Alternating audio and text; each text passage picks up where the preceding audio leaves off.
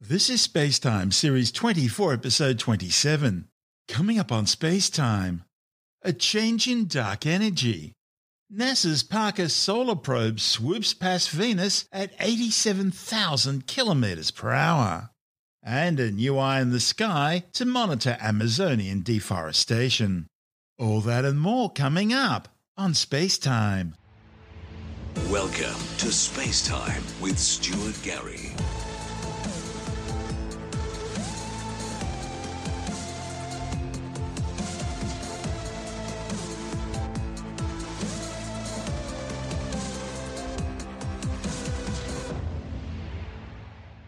The universe was created 13.82 billion years ago in the Big Bang, and it's been expanding ever since. That expansion, which is still going on today, sees the cosmos being stretched out in all directions like a balloon being inflated. And thanks to a mysterious force called dark energy, that rate of expansion is increasing. It's called dark energy because physicists have no idea what it is, hence the term dark, as in unknown. They know dark energy is stronger now than what it was billions of years ago, and that's affecting the rate at which the universe is expanding, a figure called the Hubble constant. And this is where things start to break down. Measuring the expansion rate of the universe in different ways gives you different results, and that shouldn't be happening. Astronomers can measure the Hubble constant by using two methods. The first observes things like Cepheid variable stars and Type 1a supernovae in the local universe. These give you an expansion rate somewhere around 74 kilometers per second per megaparsec, a megaparsec being a million parsecs or 3.3 million light years. It works because Cepheid variable stars pulsate, that is, expand and contract, at a set rate based on their intrinsic luminosity, and so they can be used as standard candles to measure cosmic distances. And so because astronomers know how intrinsically luminous a Cepheid variable star is because of its pulsation rate, they can determine how far away it is. Just like a row of streetlights all have the same brightness, but the ones further down the road appear dimmer than the ones nearest to you. And the same goes for exploding stars called Type 1a supernovae. These stars all explode at about the same mass, and so with roughly the same amount of brightness. And so, like Cepheid variables, they can be used to determine cosmic distances. The second method for determining the Hubble constant uses measurements of the cosmic microwave background radiation, when the primordial cosmos cooled enough for the first atoms to form, and for the first photons of light to escape, about 380,000 years after the Big Bang, which, according to measurements by the European Space Agency's Planck spacecraft, is much slower than the supernova value for the Hubble constant, just 67 kilometers per second per megaparsec. Assuming the lambda cold dark matter standard cosmological model of the universe is correct. Having two different numbers for the Hubble constant means science's understanding of cosmology is missing something. Now, a new hypothesis, reported in the journal Physical Review D, suggests the answer could involve a new type of dark energy. Dark energy is a mysterious force which is causing the universe's rate of expansion to accelerate. When physicists calculate the expansion rate of the universe, they base their calculations on the assumption that the universe is made up of dark energy, dark matter, and ordinary matter. Until recently, all types of observations fitted in with such a model of the universe's composition of matter and energy. But as things are getting more and more precise, that may no longer be the case. The study's lead author, Martin Sloth from the University of Southern Denmark, says adding a new model of dark energy to the various calculations on the expansion of the universe results in less variation in the Hubble constant. Sloth and co-author Florian Niederman suggest that if there's a new type of extra dark energy in the early universe, it would explain both the background radiation and supernova measurements simultaneously, without contradiction. They hypothesize that in the early universe, dark energy existed in a different phase. Sloth says you can compare it to water when it's cooled, and it undergoes a phase transition to ice with a lower density. In the same way, dark energy in this new model undergoes a transition to a new phase with a lower energy density, thereby changing the effects of the dark energy on the expansion of the universe. According to Sloth and Niederman's calculations, the results add up if you imagine that dark energy thus underwent a phase transition triggered by the expansion of the universe itself. It's a phase transition where many bubbles of the new phase suddenly appear. And when these bubbles expand and collide, the phase transition is complete. Sloth says it's a very violent quantum mechanical process on a cosmic scale. This is space-time. Still to come, NASA's Parker Solar Probe has just undertaken its latest close flyby of the planet Venus, swooping above the Venusian surface at 87,000 kilometers per hour. And there's a new eye in the sky to monitor Amazonian deforestation. All that and more still to come on Space Time.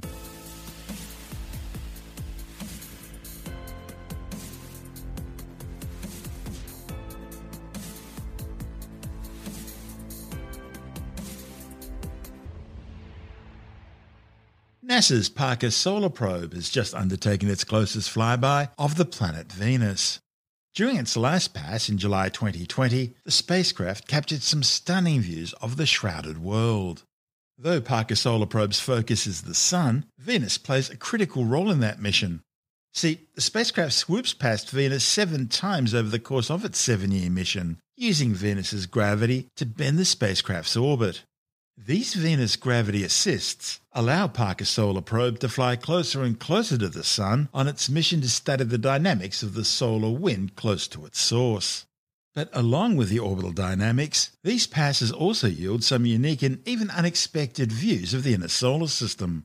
During the mission's third Venus gravity assist back on July the 11th, 2020, the onboard wide-field imager for Parker Solar Probe, or WISPR, captured a striking image of the planet's night side from just 12,400 kilometres away. Now, WISPR is designed to take images of the solar corona and inner heliosphere in visible light, as well as images of the solar wind and its structures as they approach and fly by the spacecraft. But as it focused on Venus, WISPR detected a bright rim around the edge of the planet. It may be a form of night glow, light emitted by oxygen atoms high in the atmosphere as they recombine into molecules on the night side. But surprisingly also visible was Aphrodite Terra, the largest continent on the Venusian surface. Although hidden below the cloud tops, its 30 degrees Celsius surface temperature is far lower than its surroundings, resulting in thermal emissions of the giant continent below being visible.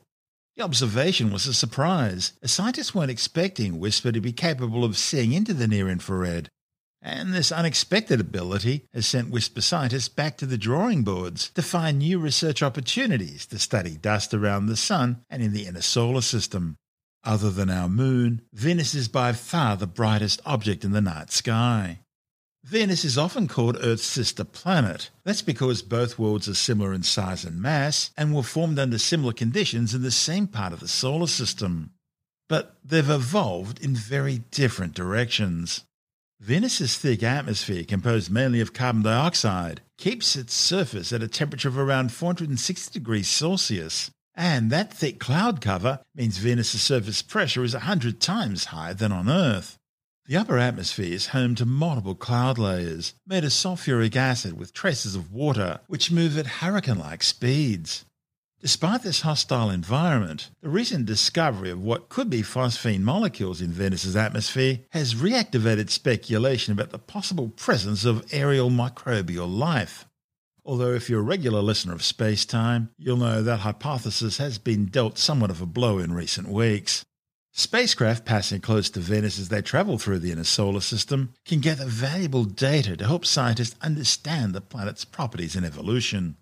In fact, the European Space Agency's Bepi-Colombo spacecraft undertook the first of 2 Venus gravity assist flybys in October 2020 on its way to Mercury. And it will carry out a second, more daring flyby on August the 10th this year, when it will cruise just 550 kilometres above the Venusian surface.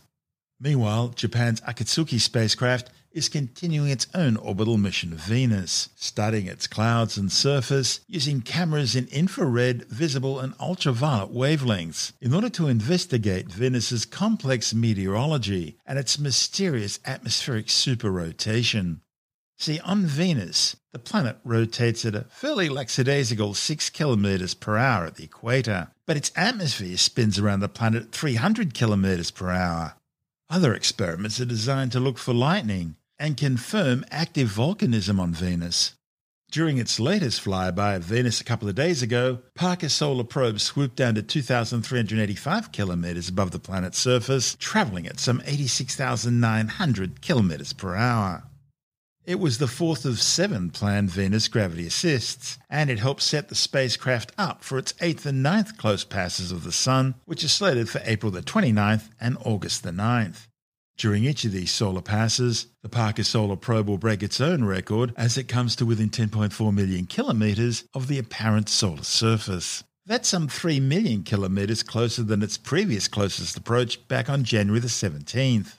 Jonathan Nally, the editor of Australian Sky and Telescope magazine, says Parker Solar Probe's current encounter with Venus is taking place at a time when the planet is behind the Sun and hidden from view from Earth. It's an amazing space mission. It's going closer to the Sun than any spacecraft has ever been before, and scientists are particularly interested in taking measurements inside the Sun's corona, which is sort of its outer atmosphere, where although the gas is really thin, it's really hot. So what gas there is, it's not even a gas, it's a plasma really, I suppose you'd say. It is really, really hot, much hotter than the temperature that we consider to be the surface of the Sun. That's much, much cooler by comparison. As you can imagine, with a spacecraft being sent close to the Sun, it's got some pretty heavy-duty heat shielding on it to keep all its bits and pieces insulated from the extreme heat. One thing I was really intrigued to learn, though, however, is the heat shield is so good that they've actually had to put an electric heater on board to keep some of its electronics warm. Oh, no, really? Because it would get too cold. Can you believe that? So on one side of this heat shield, you've got the most intense heat you'd ever come across, well, what we'd never ever come across, but any spacecraft has ever come across before. And on the other side, it's so cold, they actually need little electric heaters, solar-powered heaters, to keep the electronics from freezing up. So you've got this heat shield, and some of the little instruments can just poke their head around the corner a little bit and take their measurements and then come back in again. So it really is the most amazing engineering to be able to do this. It's just staggering. I'm always in awe of what these spacecraft designers and engineers can do in the most extreme environments, and building these things so robustly that they work. And because you can't go out and fix them, so they just have to work, you know. That's why they put backup systems on board and everything else, but they have to build them so robustly in the first place. That's why it takes a long time to do missions, and why they can be quite expensive, because they've got to use all the good gear and all the most, the best equipment, which is usually the most expensive, and they test them till the cows come home to make sure that they will do the job that they're meant to do. So an amazing mission, Parker Solar Probe. It's going to continue for years and learn more and more about the Sun, because, of course, the Sun is very important to us here on Earth. That's Jonathan Nally, the editor of Australian Sky and Telescope magazine. And don't forget, if you're having trouble getting your copy of Australian Sky and Telescope magazine from your usual retailer because of the current lockdown and travel restrictions, you can always get a print or digital subscription and have the magazine delivered directly to your letterbox or inbox. Subscribing's easy. Just go to skyandtelescope.com.au. That's skyandtelescope.com.au, and you'll never be left in the dark again. This is Space Time. Still to come, a new eye in the sky to monitor Amazonian deforestation. And later in the science report, a new study finds that a third of all COVID-19 patients are still suffering symptoms 9 months later. All that and much more still to come on Space Time.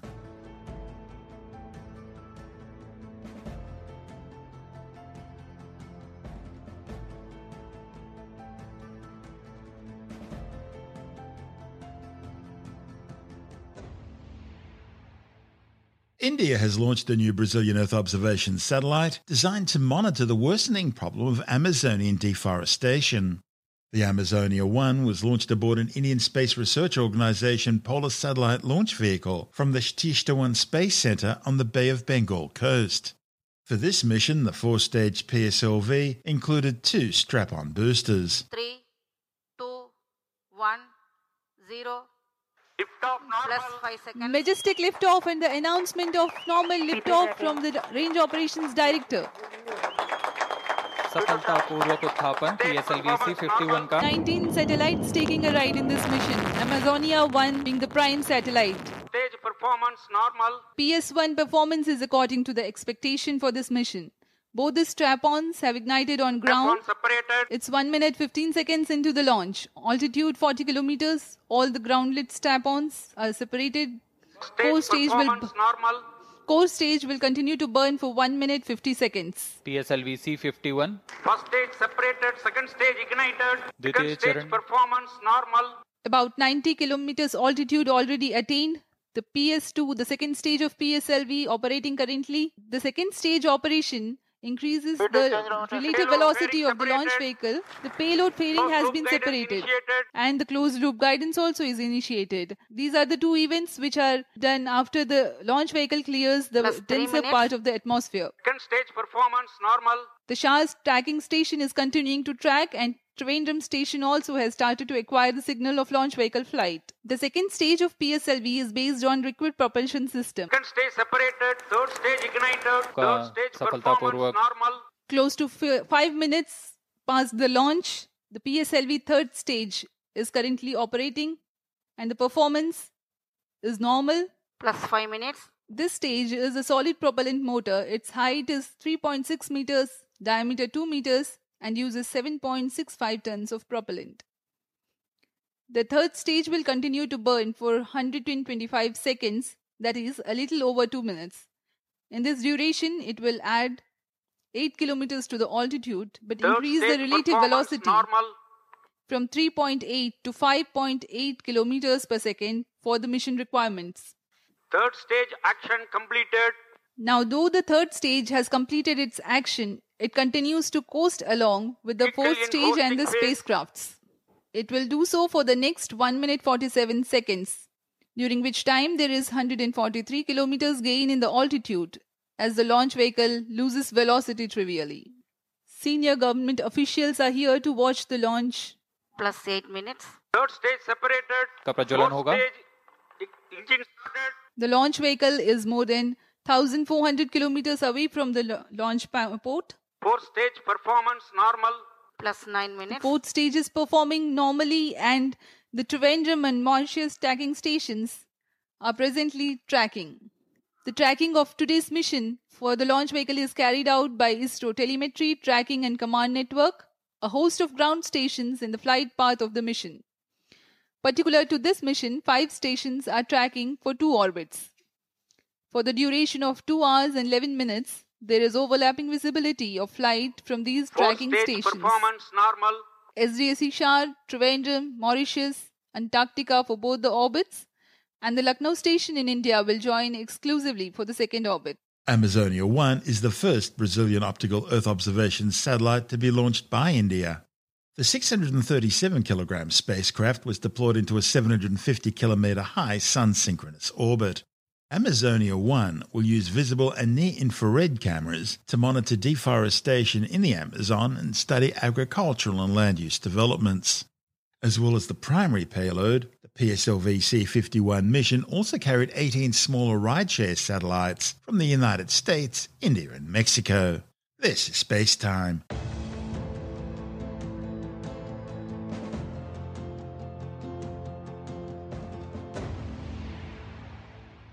And time now to take another brief look at some of the other stories making news in science this week with a science report. A new study following up on 177 COVID-19 patients has found that a third are still experiencing symptoms 9 months later, even if they only had a mild version of the disease. The study also found that around 1 in 12 patients found that COVID-19 was continuing to negatively impact their ability to go about their daily lives, especially in terms of being able to do household chores. The most commonly reported specific symptom was fatigue, which affected around 1 in 7 recovered patients. The findings, reported in the Journal of the American Medical Association, suggest that the health consequences of COVID-19 extend far beyond acute infection, even among those with only mild illness. A new study reported in the Journal of the American Medical Association has supported numerous previous studies which have found that consumption of red meat and alcohol increases the risk of bowel cancer. The new research has brought together data from 45 previous studies looking at diet and bowel cancer.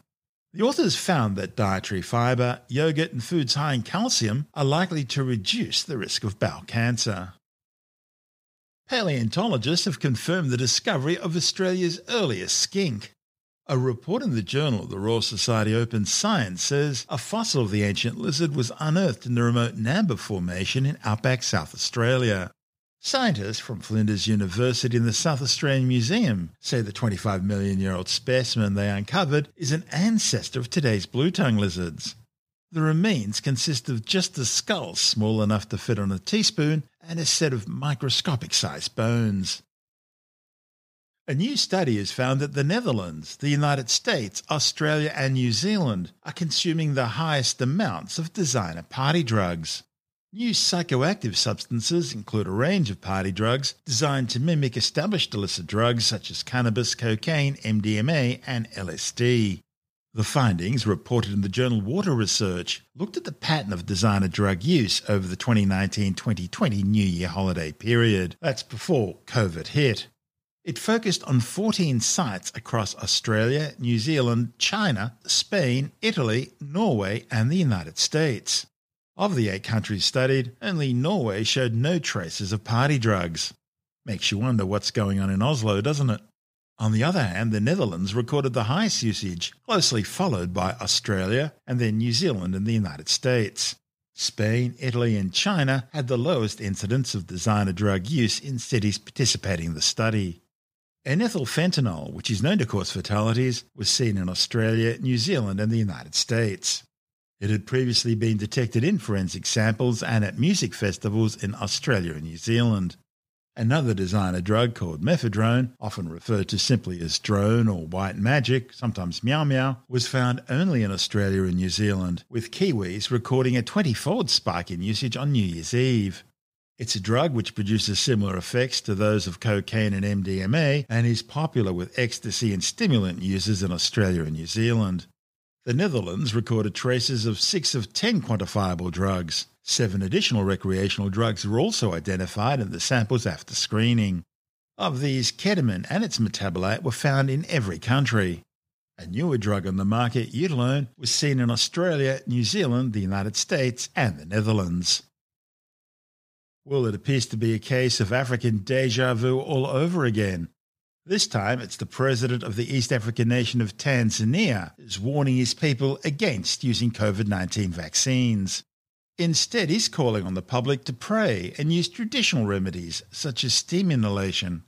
Tim Mendham from Australian Skeptics says the president claims there's been no cases of COVID-19 in Tanzania for a year, but then again, his government hasn't published any figures on COVID-19 since May the 8th, 2020. Obviously, Tanzania, not being a very large country, is not producing its own vaccine, so they're supposed to be relying on other people, other companies, etc., other countries to supply it. But there's certainly doubt in the mind of the Tanzanian president, who would say that they shouldn't trust overseas companies. He's even saying that if they were genuine, if the vaccine developers were genuine, they would have already brought us vaccines for cancer and TB and malaria. So he said, be very careful of what you bring from outside. We don't trust them. Don't think that they love you that much, he told a group of people. So he suggested instead steam inhalation as a preventative for COVID, which is actually, I think, technically regarded as rubbish. But this is a man who's basically pushing this particular thing to say steam inhalation is a homegrown cure, therefore it keeps me very proud of Tanzanian steam inhalation, which I presume means just sticking your head over a boiling water and putting a tea towel over your head or something like that. His own ministry is saying that, the vaccine should be actually taken. One of the issues that he's using as evidence is that their COVID rate is very low. And one of the problems is they've never actually reported COVID numbers since about May of last year. So no one has any idea of how prevalent COVID-19 and deaths from COVID-19 are in Tanzania. So really, this is a classic sort of sticking your head in the sand. It reminds me of South Africa, which regarded HIV, HIV as a plot to hurt Africans, and therefore they did a big campaign against any activities to stop HIV, and they got hit with heavy HIV infections. So this is sort of politics overriding medicine in a very dangerous way. That's Tim Mendham from Australian Skeptics.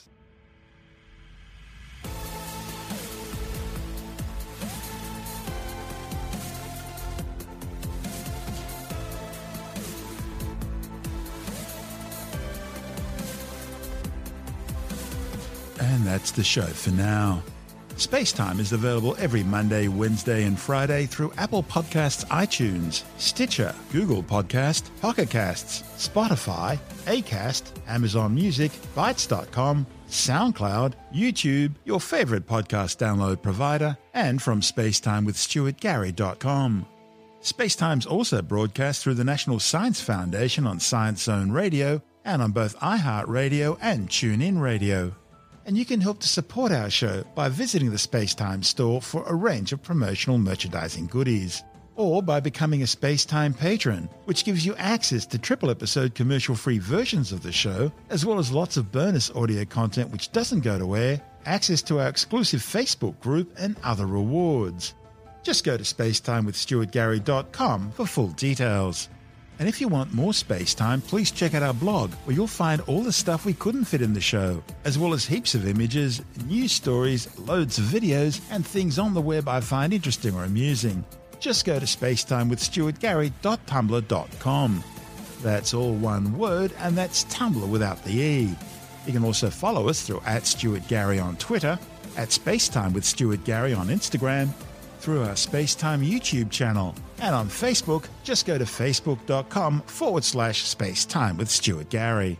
And Spacetime is brought to you in collaboration with Australian Sky and Telescope magazine, your window on the universe.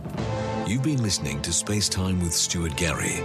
This has been another quality podcast production from Bytes.com.